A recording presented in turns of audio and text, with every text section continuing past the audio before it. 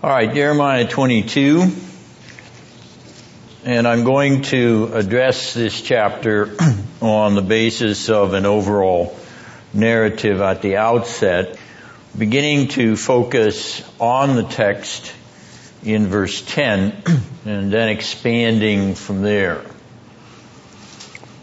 This will actually be review in some ways, but in other ways there will be some new things here. So let's get the broad picture as we then focus on what is distinctive and what we have actually talked about before. In that way it'll be a bit of a review. So as you'll notice in the 10th verse, the text says, "Do not weep for the dead or mourn for him, but weep continually for the one who goes away." Now this sets up a question of the identity of the dead one, for whom no mourning is to be displayed, and the weeping for the one who goes away. The other part of this issue is the contrast between the never return dimension and the native land dimension, or the away dimension. So let's attempt to understand who's being described here.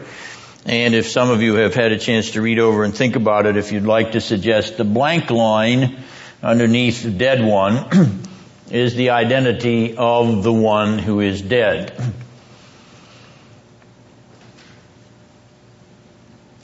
Ben? No, not this one. Okay? I'll ask you for the next question. Is that Josiah? That is Josiah. Okay, so Ben, who is the one who goes away? That's Jehoahaz. Jehoahaz. All right, so if you'll notice in verse 11, the two names are provided. And so we come to the contrast or the situation in which Josiah died, and Jehoahaz came to the throne, his son, actually his baby son, he was the youngest of four. And what about that other part of this 10th verse? He'll never return. He's going away. He'll never return where? Or who is it that's never going to return? The one who's exiled. Pardon? It says the one who's exiled. Yes, and who is he? Ben, who is he? Well, that is Jehoahaz. That's Jehoahaz, all right? So he's never going to return to where? Terry? To Judea, Jerusalem. To Judah, correct. And where is he going away to? Okay, where is he going away to? Egypt. He is going away to Egypt. All right, so there we have lined out the parallel between verses 10 and 11, the one verse explaining the other and giving you the identity of the people that are being described. All right, now, what is the date of this event? The date of the one who died and the one who goes away. When did Josiah die?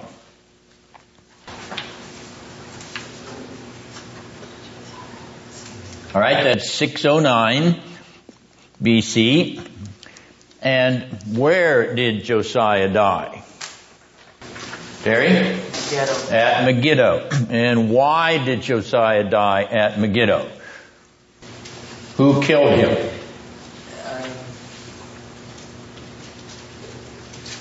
Necho. Pharaoh Necho, the one who's actually going to take Jehoahaz down into Egypt, all right? So, Necho kills Josiah. Why did Necho kill Josiah? Loretta, why did he kill him?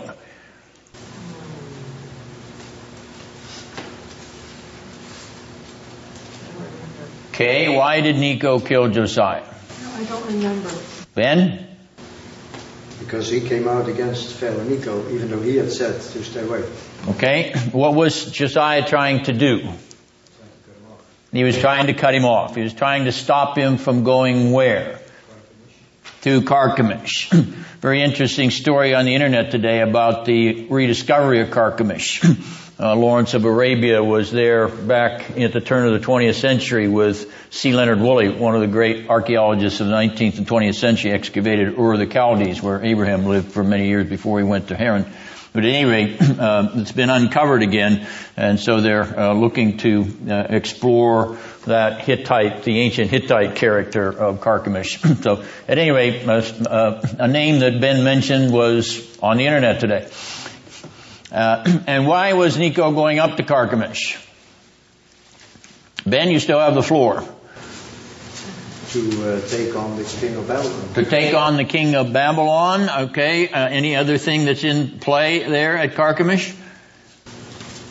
The remnant of the Assyrians. The remnant of Assyria, the last of the Assyrian Empire, which had come to the west after the destruction of Nineveh in 612. So that Necho is going up to ally himself, to become an ally of the remnant of Assyria, in hopes of stopping the advancing power of Babylon. All right, so Josiah falls to that.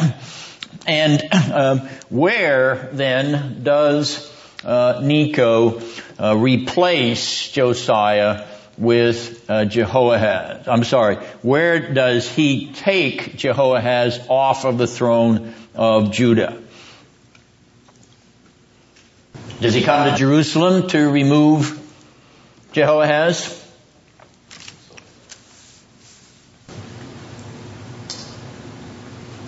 No, in 2 Kings chapter 23 verse 33, you may want to make a note of it.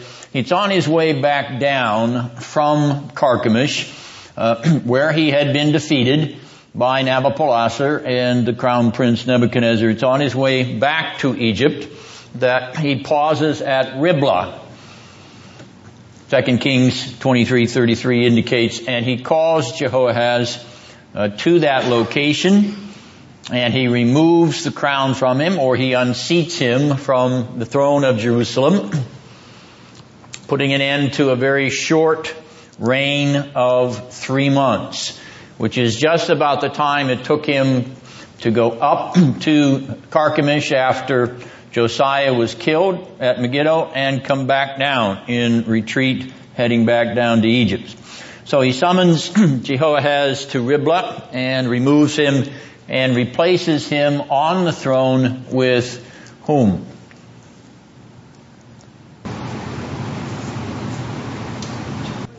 Jehoiakim. Very good.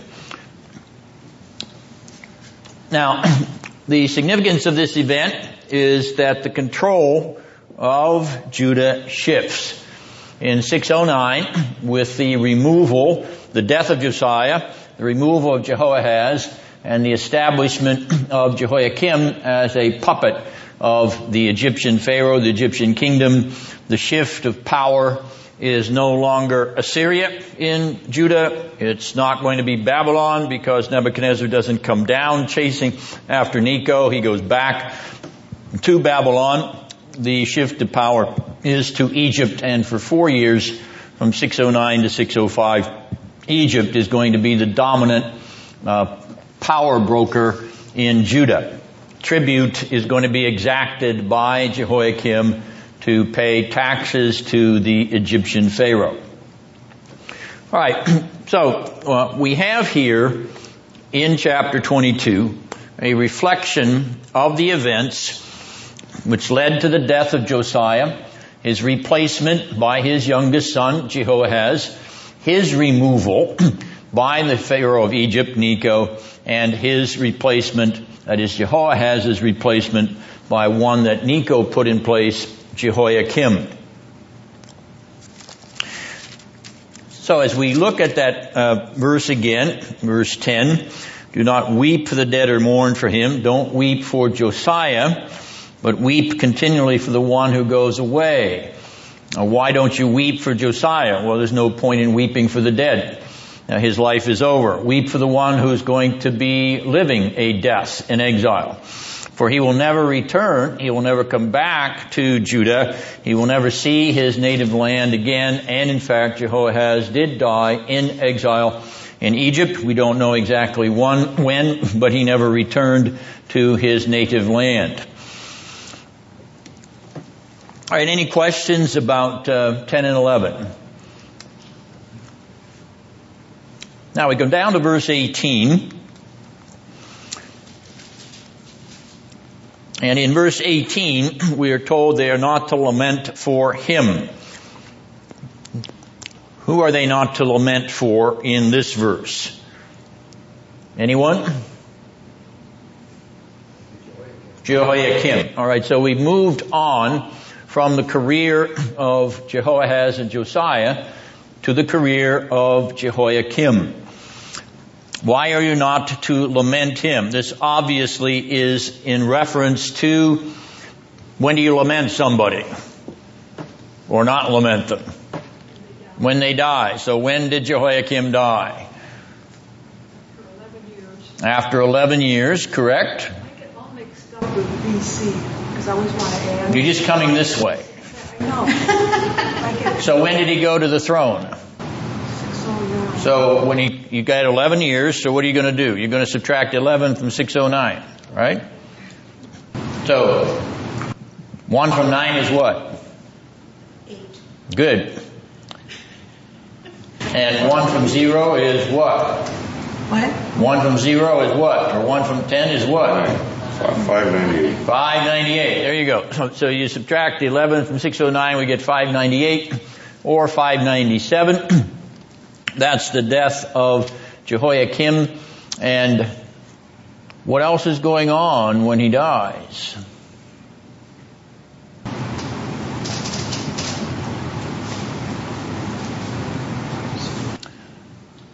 Why? Go ahead, Kay. Nebuchadnezzar came to... Yes, Nebuchadnezzar came. This is the first time that Nebuchadnezzar has come to Jerusalem, Terry? Second. This is the second time. When did he come first? In 605. 605. And who did he take away in 605? Daniel and his 3 friends. Now he comes again here in 598-97. Who's he going to take away this time? Terry, you're doing well. Ezekiel. He's going to take away Ezekiel. Anybody else he's going to take away? I don't remember. Okay, we'll hold off on that one. So this is the second siege of Jerusalem, and Jehoiakim is dead, and they are instructed not to lament for him. In fact, in this passage, it talks about how he is to be given a donkey's burial in verse 8:19. Dragged off and thrown over the gates of Jerusalem once again in verse 19. Jehoiakim wasn't treated very well. Why then does Jeremiah say this? Why didn't the people treat him very well? Why did Nebuchadnezzar come? Terry? Because his advisors weren't well versed in the world situation, and they advised him to go back and make another alliance with Egypt, Which he had done before, right? Very good. and naturally Babylon and Nebuchadnezzar were not. This is the last straw For him, the last straw. Correct. All right. So, yes, Terry has lined it out very well. Jehoiakim decided that he was going to go back to the same nation that he had served for 4 years, from 609 to 605.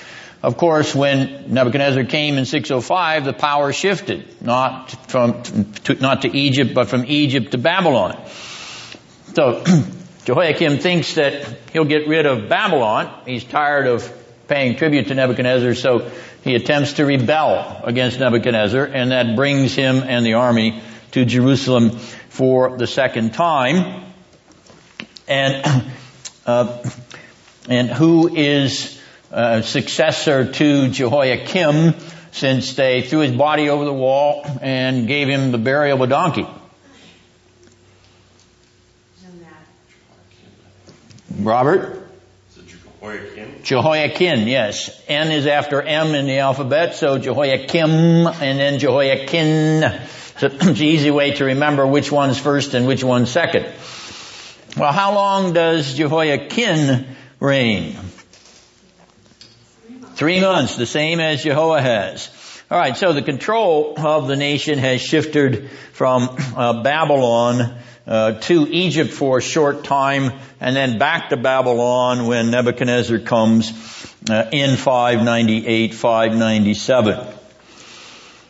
Any questions then about the section on Jehoiakim? Notice we've started with Josiah in verse 10 and 11, and to Jehoahaz also in verse 10 and 11. Now we're to the successor of Jehoahaz, Jehoiakim, in verse 18 and following. And now, you have any questions about that? And now we're going to look at verse 24. Now, who is the king in verse 24? Jehoiakim. All right. Or, Kay, what's your NASB say? I wasn't looking at it. Oh, shame on you. The authorized text. Ben, what's your NASB say? Coniah. And you have a marginal note that, as Cheryl pointed out, the marginal note indicates that it is Jehoiakim. All right, so here's a peculiar name for Jehoiakim. In fact, Jeremiah is one of the few to use this name for this individual. And what is the reference to the other country there in verse 26? That was Babylon. That is Babylon. Why, Ben? Good. Why? Because he surrendered to the king of Babylon, Nebuchadnezzar, and was taken with his family, with his wife and officers and so on. And his mother too, right? Queen Mother, yes. Possibly his wife. So, Jehoiakim, or Coniah, surrenders during this second siege of Jerusalem by Nebuchadnezzar in 598, 597. You recall that he goes out, so to speak, cap in hand, in order to surrender to the Babylonian monarch. And he does so perhaps to spare the city, as well as to save his own life, and is taken captive to Babylon, where he spends the rest of his life in exile. Now, we already found out from Kay that he's only king for 3 months. Who is his successor? Who comes next? That is Zedekiah, who will be the last king of the southern kingdom of Judah. And he is not named in this 22nd chapter, but he's implied in the 22nd chapter, and we'll point out how in a little more detail later on. All right, the shift then goes back to Babylon from 597 to the end of the kingdom. And what's the date of the end of the kingdom of Judah? Christina? 586 is the third siege, and that is the last straw when Nebuchadnezzar destroys Jerusalem and burns the temple. All right. This chapter then is a thumbnail sketch or overview of the narrative of the last 30 odd years of the history of the southern kingdom of Judah, including the story of the turning points in the life of Josiah, particularly his death, his succession by his son Jehoahaz, and by his succession by Jehoiakim, and Zedekiah, who is implied. So we have a chapter which is reviewing this history of the last days, the last years of the kingdom of Judah. Now, there's one other name that we didn't discuss, and so we'll discuss it now. If you'll look at verse 11, and I'm going to give Kay a chance to redeem herself with her New American Standard. And what does your text say in verse 11? A name that we haven't discussed as yet, but you have in your Shalom, and you have a note indicating that that is the name of Jehoahaz. So, we have the go ahead, Ben. when I was going through this, in 1 Chronicles 3:15, are listed as the sons of Josiah, and the last son, the fourth, is Shalom. The first one is Johanan. No, actually the fourth, Johanan is the first one, right? And the last one, Zedekiah, and Shalom.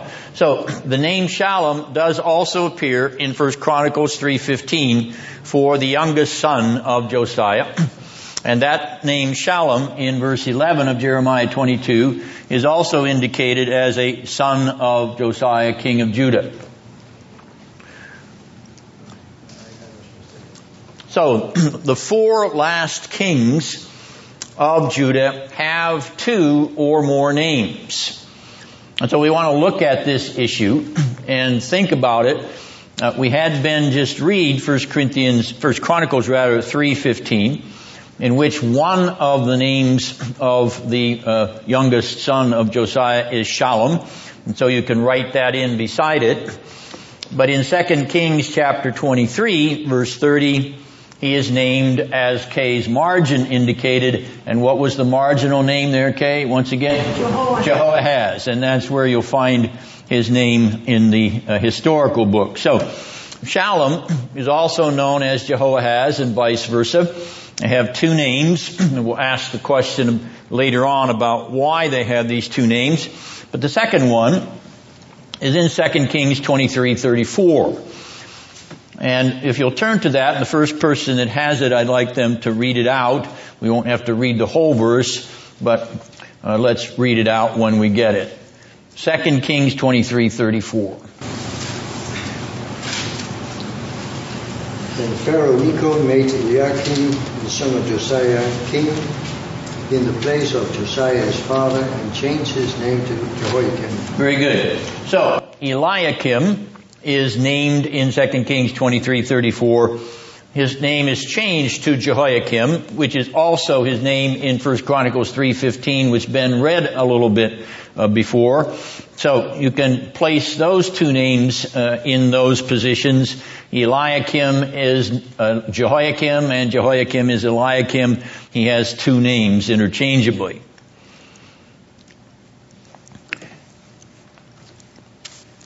Now in Jeremiah 22:24, the next king of the southern kingdom is named, and we'll go back to Kay. I think she's the one that saw it, or maybe it was Ben that had it in his version. But at any rate, it was Ben, because Kay was looking somewhere else. Do you want to redeem yourself again? Okay. Verse 24 of Jeremiah 22. Coniah. All right, so the third king in our sequence is named Coniah in Jeremiah 22:24. He's also known in 2 Kings 24:8 as what? You don't need to turn to it, but you should know it. Go ahead, Christina. Jehoiakim. And I'll give you one more. In Jeremiah 24 verse 1, if you just turn the page to 24:1, he's called Jeconiah. But it is the same individual. We'll focus on Coniah and Jehoiakim for our purposes, but just so you know, notice I said that the last four kings have two or more, and this one has three.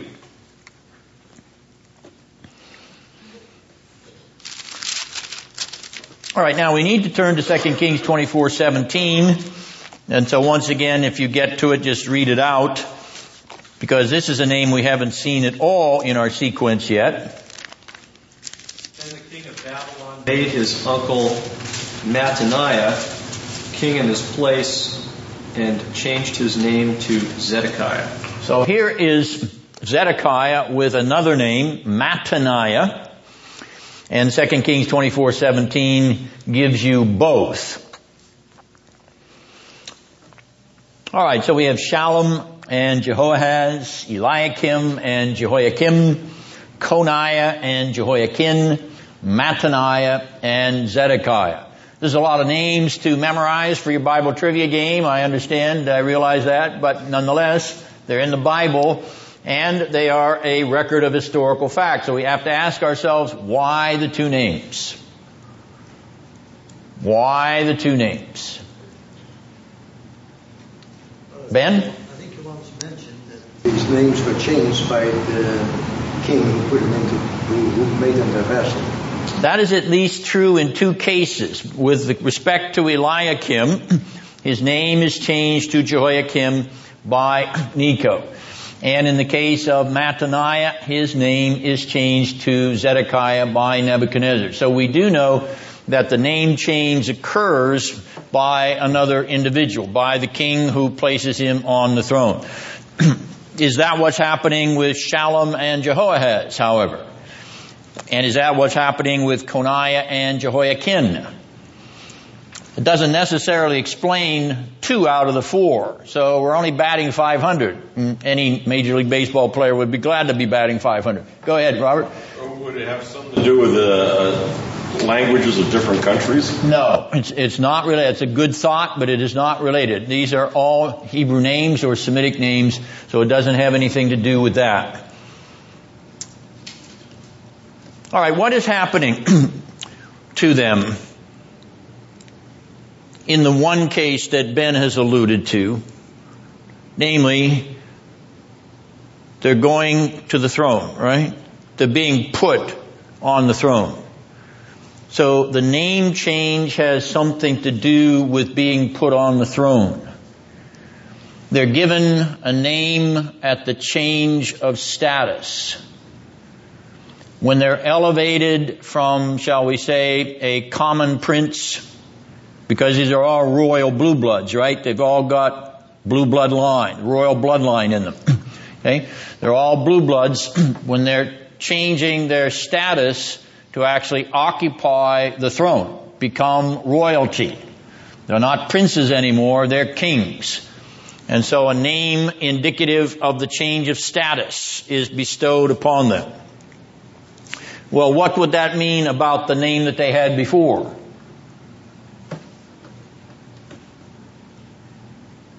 That name quite possibly is their given name. That is the name they were given at birth, their common name. So we may be moving through a change from a common nominative, a common denominator, to a royal denominator. So Shallum was what the boy was called as long as he was a prince. But when he becomes king, he's Jehoahaz. Eliakim is what the boy was called as long as he was not on the throne. Jehoiakim is his throne name. That's probably the most reasonable explanation for this. The Bible doesn't tell us, so we're guessing, we're speculating here. I think it's a reasonable speculation because it is common for ancient Near Eastern monarchs to take a different name when they sit upon the throne. So there's nothing unusual in that respect. The other thing to note is that we could be talking about a change in relation. Now, I've alluded to this in the change from being a prince to being a king. But it also is part of the change in relationship from being a follower to being a leader. From being an underling to being a potentate or a regent. There's a relational change. It's not just positional.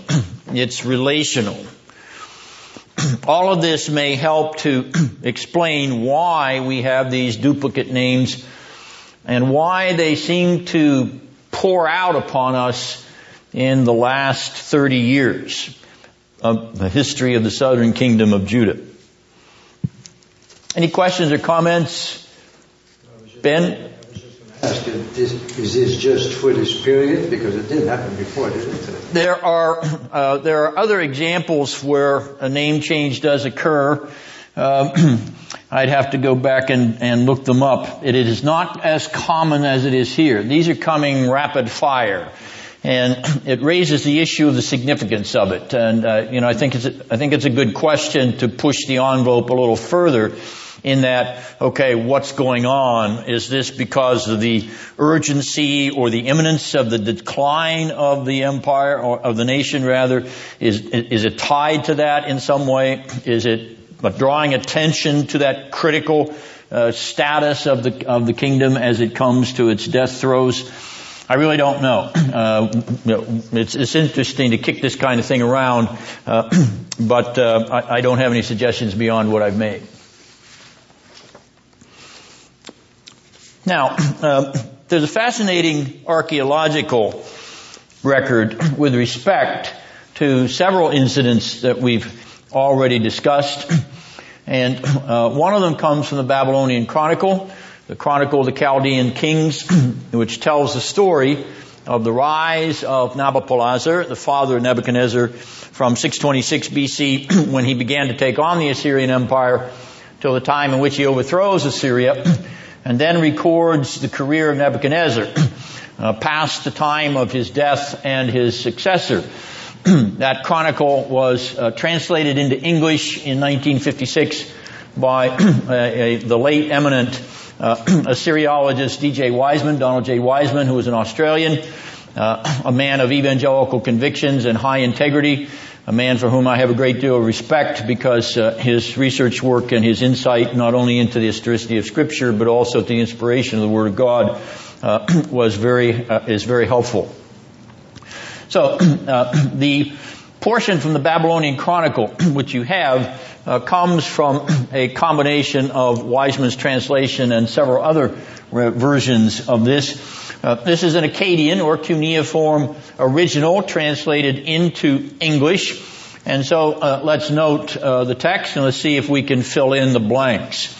In year 7, in the month Kislev, which would be November 598 BC, the king of Akkad, or the Akkadian king, or the Assyrian king, the king of Akkad in Babylon, who is, we'll fill in the blank later on, mustered his troops and marched to Hatti land, which is Syria, Palestine, and besieged the city of, fill in the blank. On the second day of the month Adar, March 16, 597 BC, notice we have the second day of the month so we can actually date it to the month and the day. He seized the city and captured the king, fill in the blank. He appointed a king of his choice, fill in the blank, took spoil and brought it to Babylon. All right, now this is the Babylonian record. This is the record of the Chaldean Chronicle. So, who is this king of Akkad who comes in November 598? Anyone? That is Nebuchadnezzar. Yes, he is the king of Babylon. He has mustered his troops in November and marches to Hatti land and besieges the city of Judah, fill in the blank.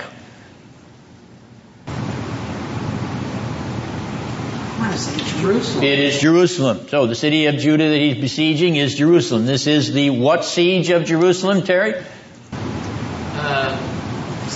Second siege of Jerusalem by Nebuchadnezzar. On the second day of the month Adar, he seized the city and captured the king, whom? Fill in the blank. Jehoiakim. No. Kin. Jehoiakim. Okay, remember Jehoiakim is dead. When Jehoiakim is captured, his uncle is dead. His father, rather, is dead. So he captures King Jehoiakim and he appoints a king of his choice. Fill in the blank. Zedekiah. All right, so here you have the Babylonian record of what you just went over from the biblical record, and notice the two records coincide exactly. In fact, we can actually date the biblical record now very exactly on the basis of the Chaldean Chronicle. This allows us to know that Nebuchadnezzar mustered his troops in November of 598. He started marching to Syria, Palestine. Probably took him a month and a half to get there. Besieged the city, end of December, beginning of January, and by March the city falls. And how long did Jehoiakim rule? 3 months, which is exactly coincident with this. It measures it exactly. And we know the names of these individuals because we understand the biblical record, even though they're not specifically named in the Babylonian text. Any questions about that? We also have a text from this chronicle for 586 BC and the final destruction of the city of Jerusalem. Now, we also have a Babylonian ration tablet. which is dated to about 592 BC. This is not part of the Babylonian Chronicle or the Chronicle of the Chaldean Kings. This is a clay tablet that was unearthed in the excavations of Babylon. It turned up many years ago, has been translated, and it's a ration tablet, meaning it lists the provisions that were given to a particular individual. Well, who is this individual? Let's read the tablet. To Yaukinu, king of Yahudu, 2.5 selah, or 3 3/4 pints of oil, for the 5 sons of the king of Yahuda. All right, let's begin with the word Yahuda. What do you think that is? That is Judah. Yes, that is the Akkadian or cuneiform word for Judah. Who is Yaukinu? No. Who would be getting rations on a Babylonian ration tablet? Who was carried off to Babylon? Terry? Jehoiakim. Yes. Yaukinu is Jehoiakim. So, this is a ration tablet that actually has the name of Jehoiakim on it in cuneiform or in Akkadian, and talks about how he was provided for in captivity, including his 5 sons. Second, for... Which one did you say this was? Yes, Yaukinu is Jehoiakim. Jehoiakim. Notice the YKN, which is consistent with Jehoiakim as a Hebrew root or name.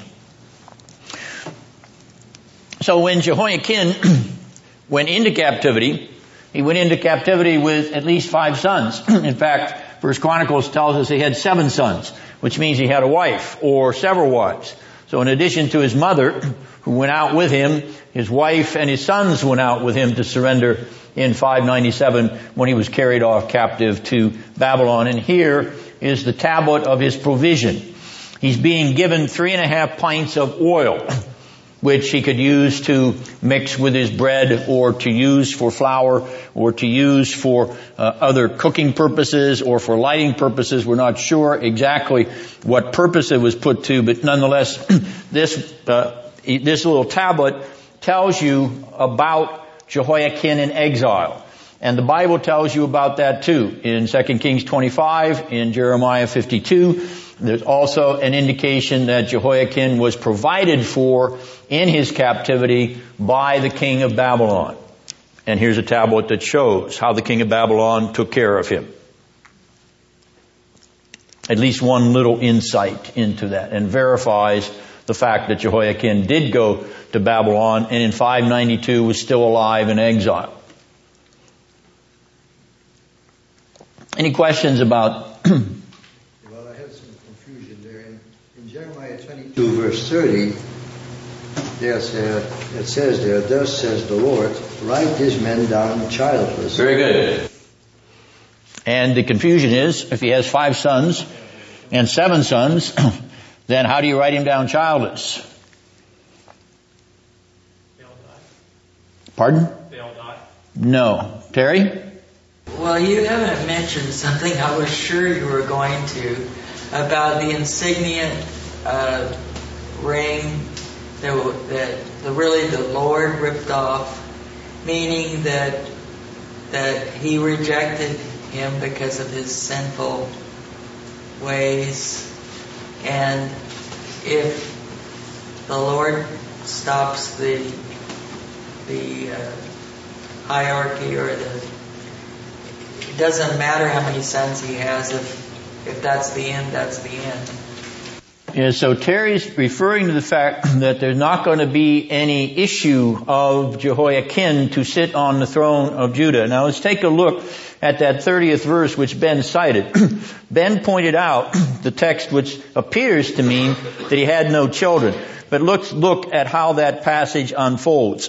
For no man of his descendants will prosper sitting on the throne of Judah or ruling again, throne of David or ruling again in Judah. The parallelism in that is, this is why you write him down childless. None of his children are going to sit on the throne of David. They're not going to rule in Judah. The implication then of the passage in verse 30 is to keep the symmetry in view as you read that word childless, because what comes after it is giving you a further explanation of what Jeremiah means, or what the Lord means through Jeremiah in that case. So there's not a contradiction or a tension here. It's an indication that there's not going to be any Jehoiakinite on the throne of Judah. None of his descendants are going to sit there. One more question, if I may. Go ahead. In Kings, I think it says Jehoiakim was 18 years old when he reigned. And in First Chronicles, he said that he is 8 years old. Very good. And Ben, you've been doing your homework. That's excellent.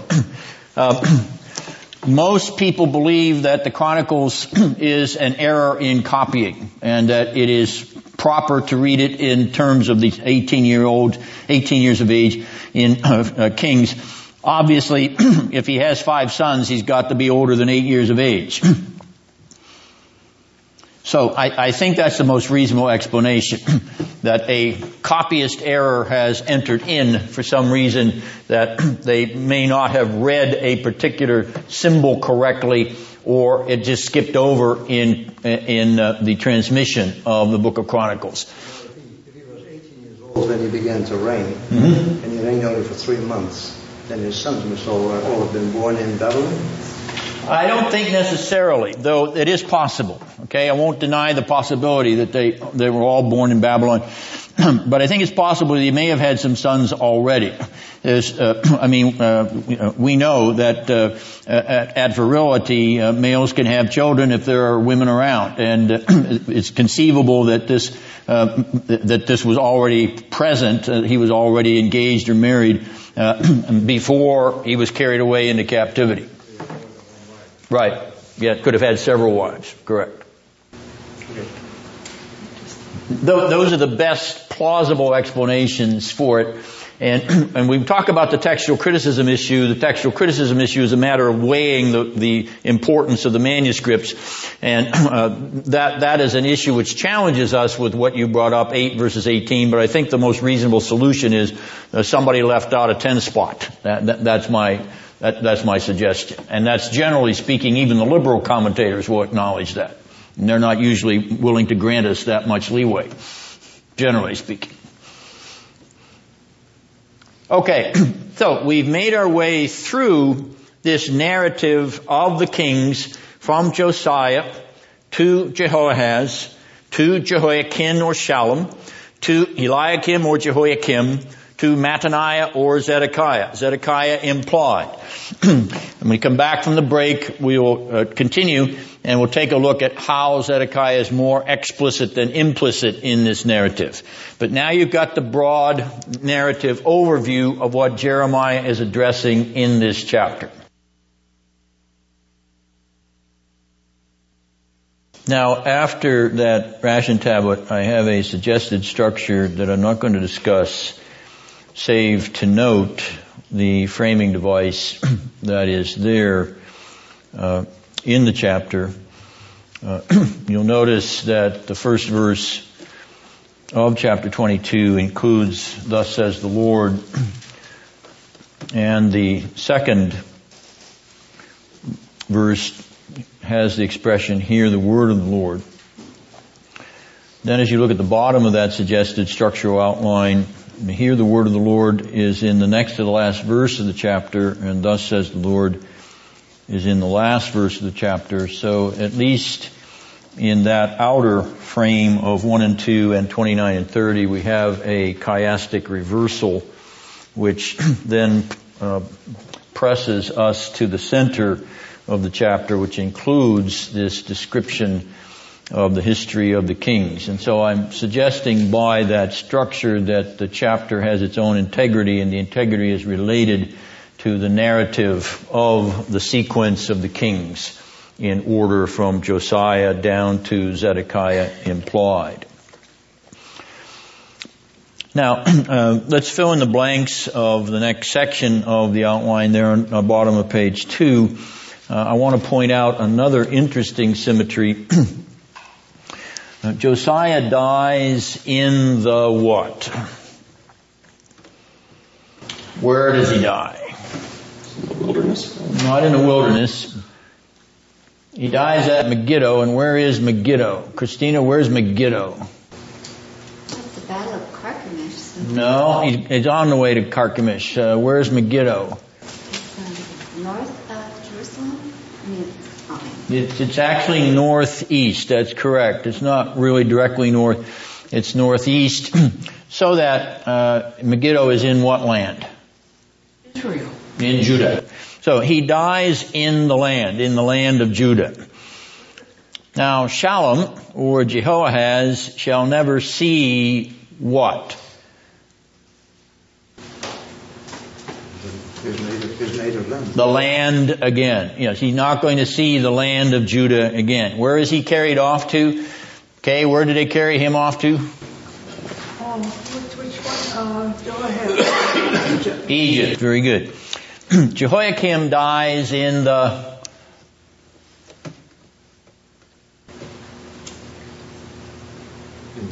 in the land. They throw him over the wall of Jerusalem. All right, so he dies in the land of Judah. Coniah or Jeconiah or Jehoiakim will never see the land again, same as Jehoahaz. Where does he die? Jehoahaz carried off to Egypt. Ben, where does Jehoiakim die? Babylon. In Babylon. And Zedekiah dies in Babylon as well. All right, now notice the antithesis. Josiah, the last good king, dies in the land of Judah. Zedekiah, the last king of all, dies outside the land in Babylonian exile. And in between, we have a symmetry between two exiled kings, Jehoahaz and Jehoiakim, who never see that land again.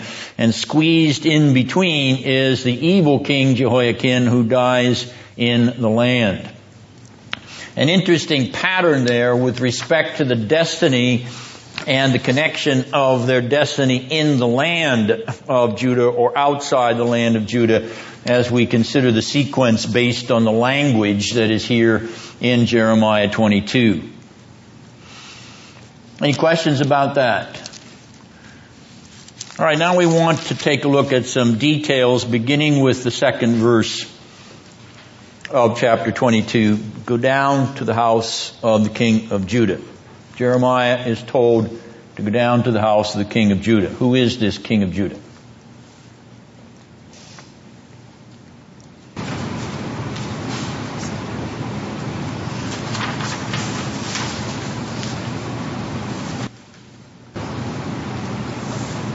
Gary? I think that is Zedekiah. It is Zedekiah. How do you know? You're right. How do you know you're right? I know you're right. How do you know you're right? Didn't Zedekiah ask him to come? Very good. Where did he ask him? Where would I find this?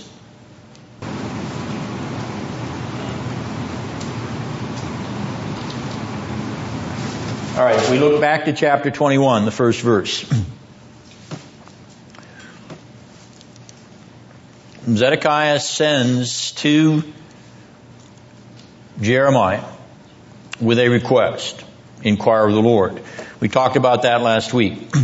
So, this house of the king in chapter 22, verse 1, is a throwback. It is a connecting link with the 21st chapter, where Zedekiah was being addressed. This is one of the reasons that Zedekiah is implicitly present in chapter 22. But it's also an explanation of the seamless narrative. We have a narrative sequence here.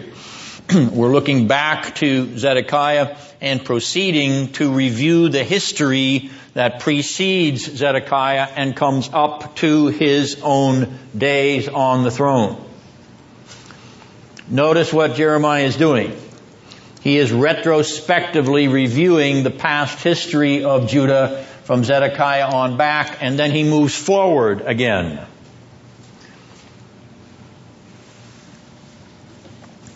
Now, how do we know this?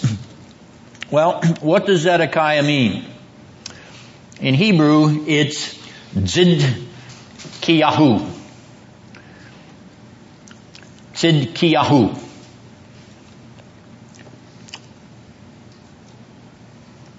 Zid is from the Hebrew word zedek, the root zedek for righteousness.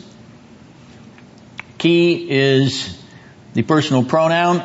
My and Yahu is Lord. Lord. So, the name Zedekiah in Hebrew can be broken down into the Lord is my righteousness. Tzidkiyahu. Doesn't sound much like Zedekiah, but that's the way it would be pronounced in Hebrew. Right, we'll hold on to that because the name of Zedekiah is important. It's quite significant. But my point is that I suggested at the beginning that Zedekiah is implicit here, and here is one of the ways we see that he is explicit. Right, now verse 10. We've already talked about this, so this will be a quick review. Who is the dead one? Anyone? That is Josiah. Who is the one who goes away? Jehoahaz. Good. Verse 18. Who will they not lament?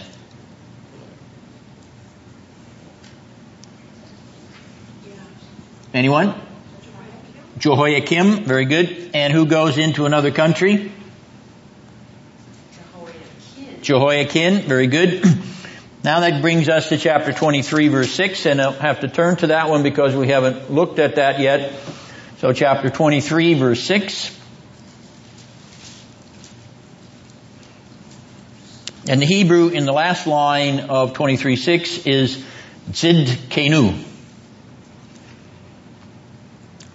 And what does it mean? It's there in the verse in front of me. The Lord is our righteousness. Tzid, from tzedek again, righteousness. K, our, I'm sorry, K, no, I'm pronouncing the Hebrew, I'm sorry, K. You have a Hebrew name. The new is the pronoun, our, and Lord is understood. Actually, it's in the text in Hebrews 6 of Yahweh, Tzidkenu, the Lord is our righteousness. Who is this Lord, our righteousness?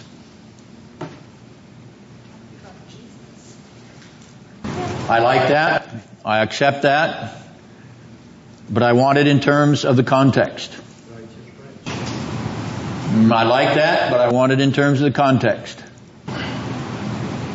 You said Zedekiah meant the Lord is my righteousness. Lord is my righteousness. This is the Lord is our righteousness. So who is this?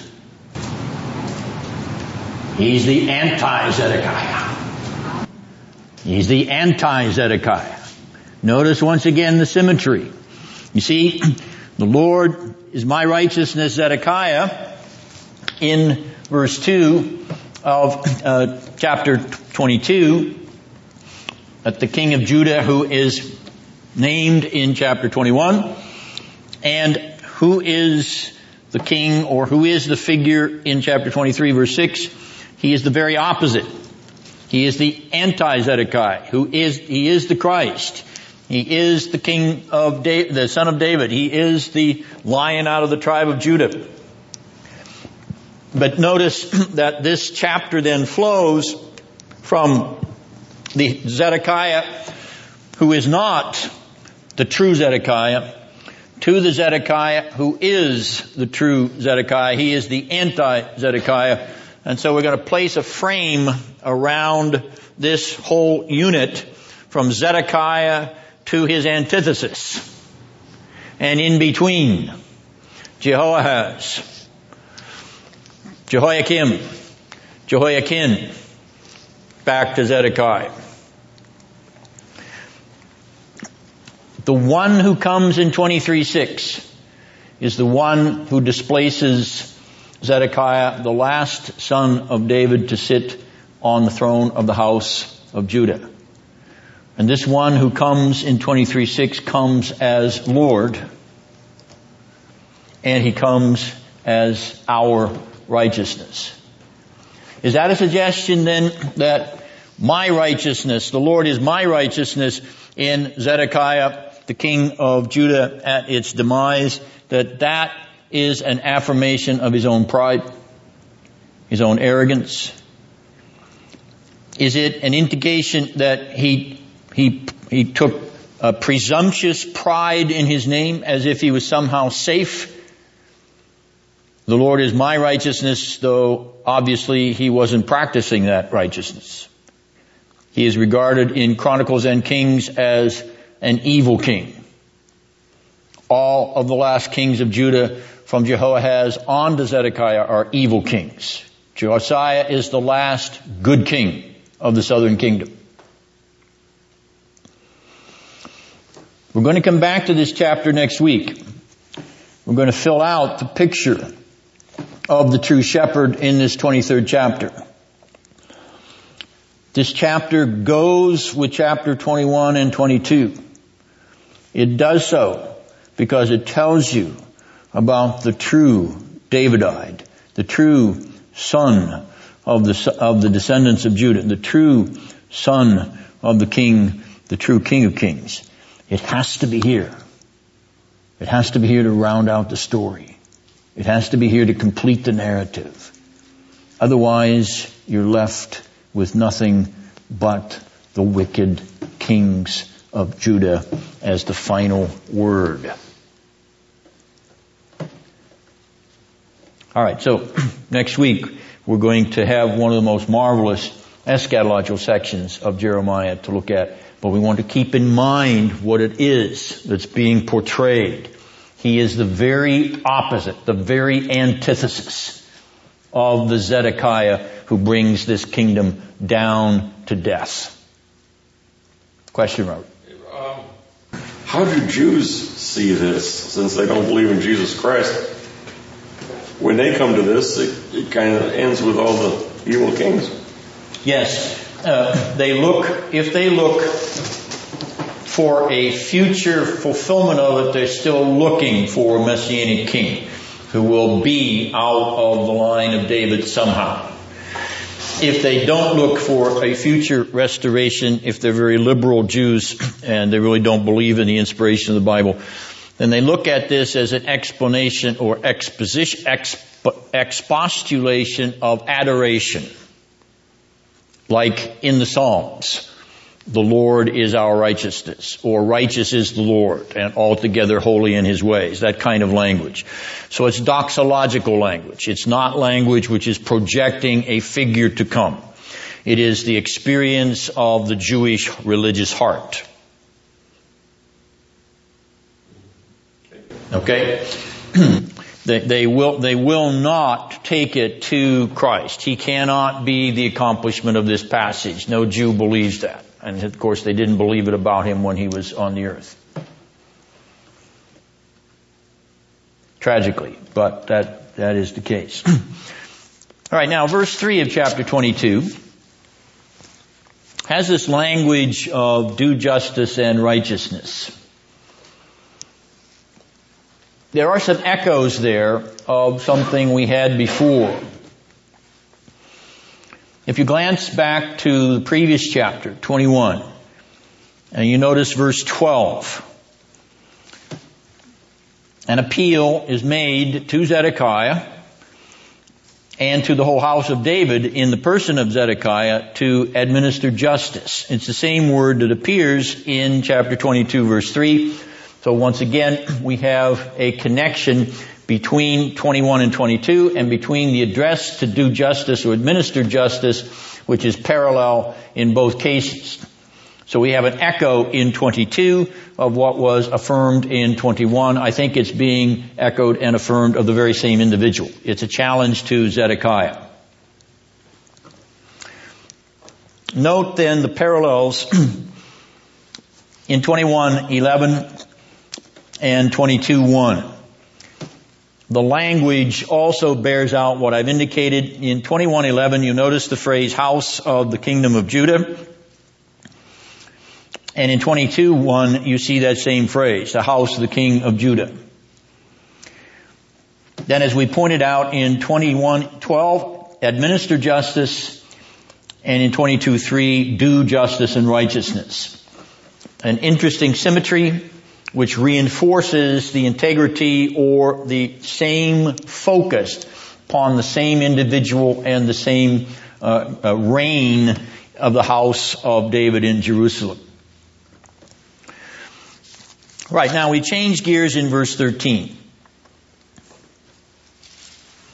There is a woe oracle here.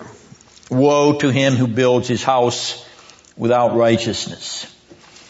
First of all, who does this?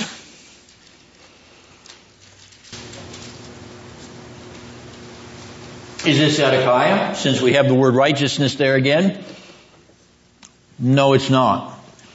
We've already progressed from Josiah to Shallum in verse 11. So we are on our way beyond Jehoahaz. Terry? It's, I think it's Jehoiakim. It is Jehoiakim. Very good.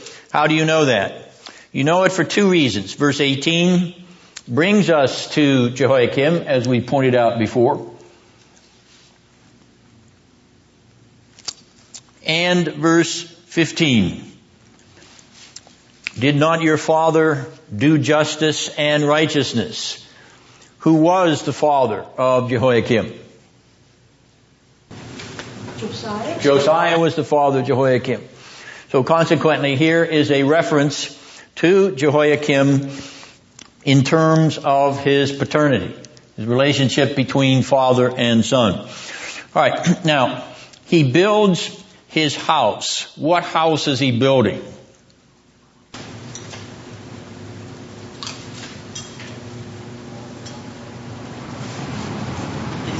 What do kings build? He's building a palace. Doesn't he already have a palace?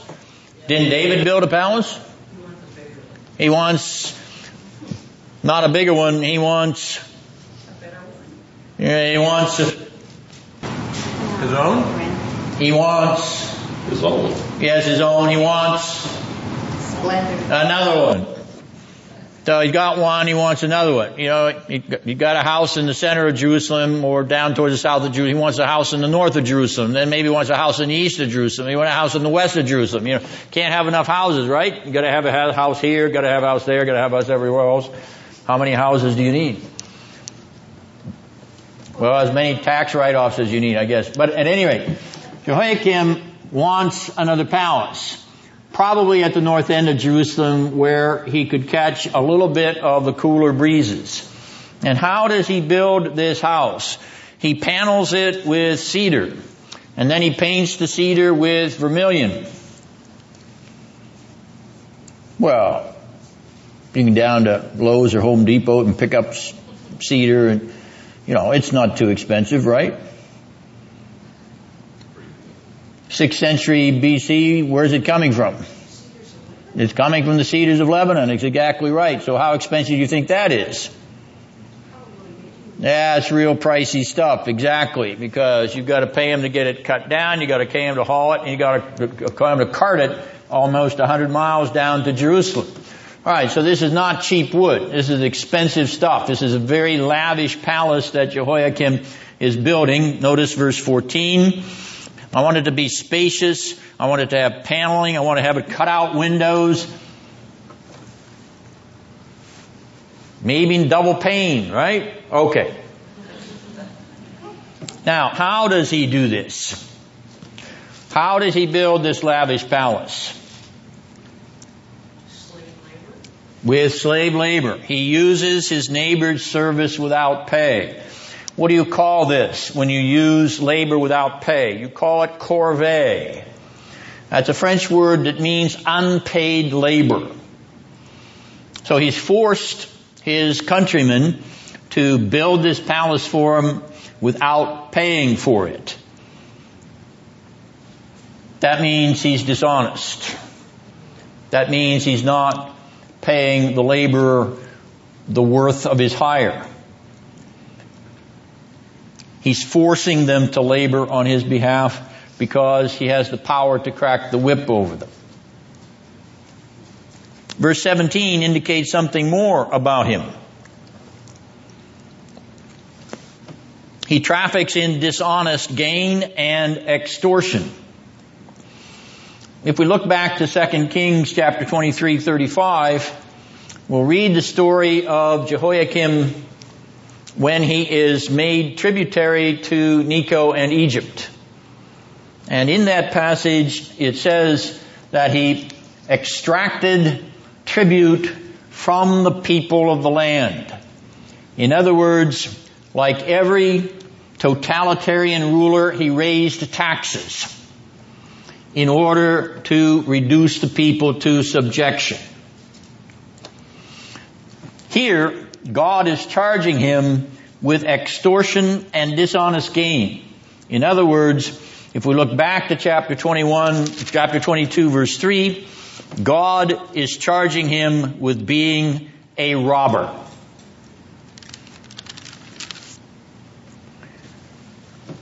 Why does he extort the people and traffic in dishonest gain? In order to promote his political agenda with Egypt. That is certainly the case in Jehoiakim's initial phase.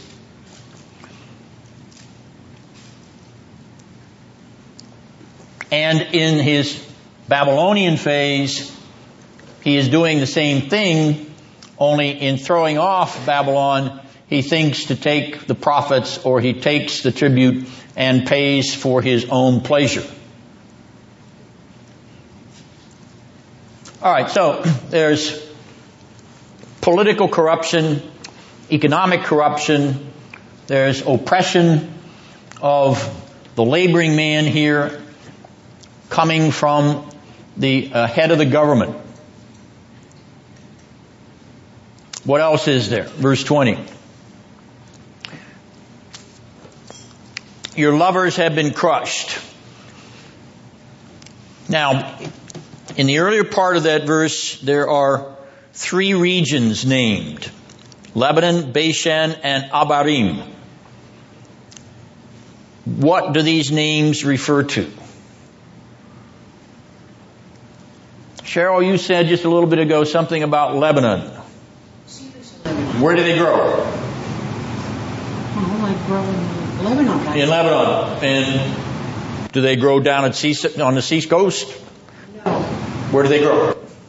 Must be in the center of the country. Yeah, like they grow on the Cascades and the Olympic foothills, right? They grow on the slopes of the mountain. So these are mountain bred trees. And they like lots of moisture, etc. Okay, so all of these locations are mountain ranges. In fact, Lebanon is named from the Lebanon mountain range that goes right along the coast. Actually, it's a little inland from the coast of the Mediterranean. Bashan and Abarim is in Moab, and is the range which has what mountain in it? Mount Nebo. What do you know about Mount Nebo? Loretta, what do you know about Mount Nebo? Moses went there. Yes, and went there to do what? Well, he got to look. That was before he was gathered to his people. Good. He went there to die, but he was able to see the promised land from a distance. All right, so these are all mountain ranges, or mountainous regions. What's then the meaning of this, all your lovers have been crushed? What do lovers have to do with mountain ranges?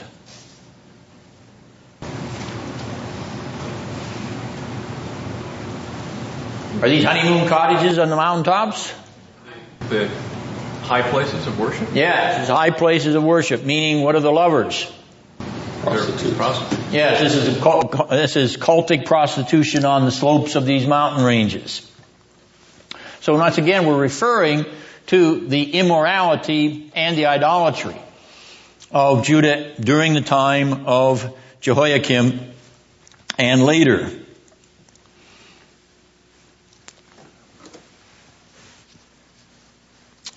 We have a chain of denial then. In verse 21 rather, God says they will not what?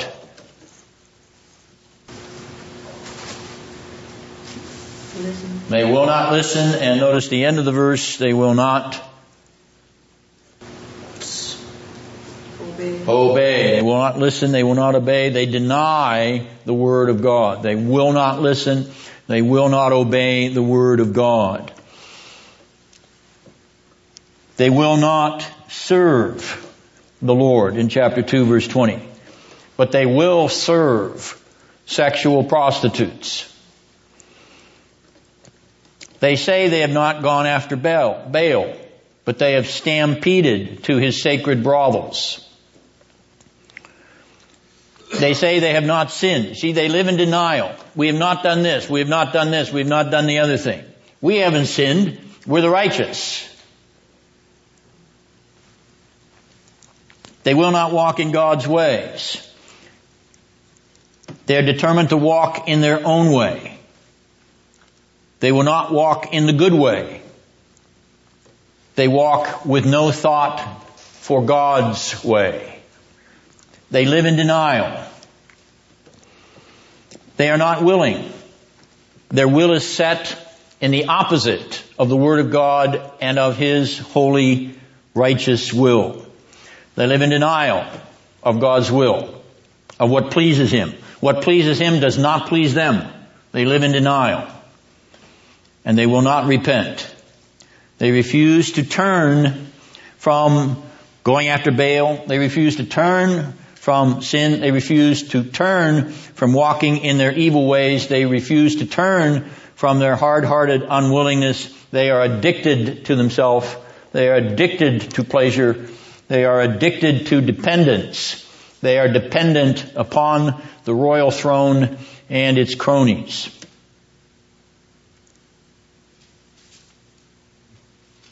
So that when we come to verse 22, and God says the wind will sweep away all your shepherds, who are these shepherds? Leaders. These are the leaders. These are the rulers. This is the ruling party. This is the party of political leadership and the supporters of that party. It's not just the king, it's the king and his courtiers and all those who have his ear, or all of those who are jockeying to get his ear.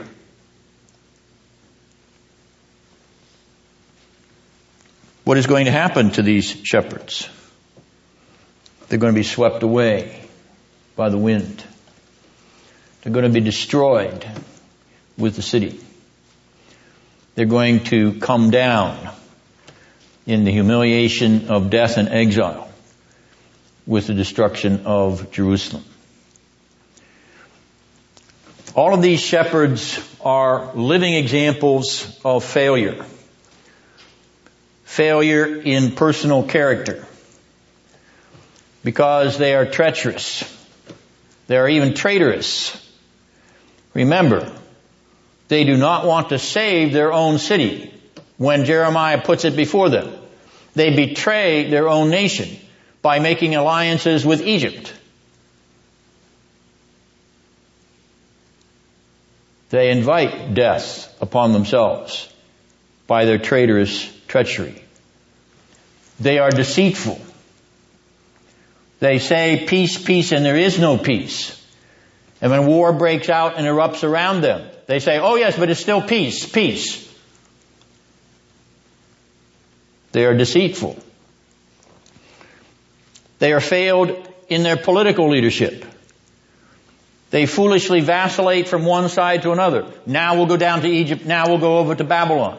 Now we'll do this. Now we'll do the other thing. You cannot depend upon them in terms of their foreign policy to be consistent, because they will react to circumstances. And if the circumstances don't go their way, then they will react in denial. Their religious devotion is a failure. Their religion is a pretense.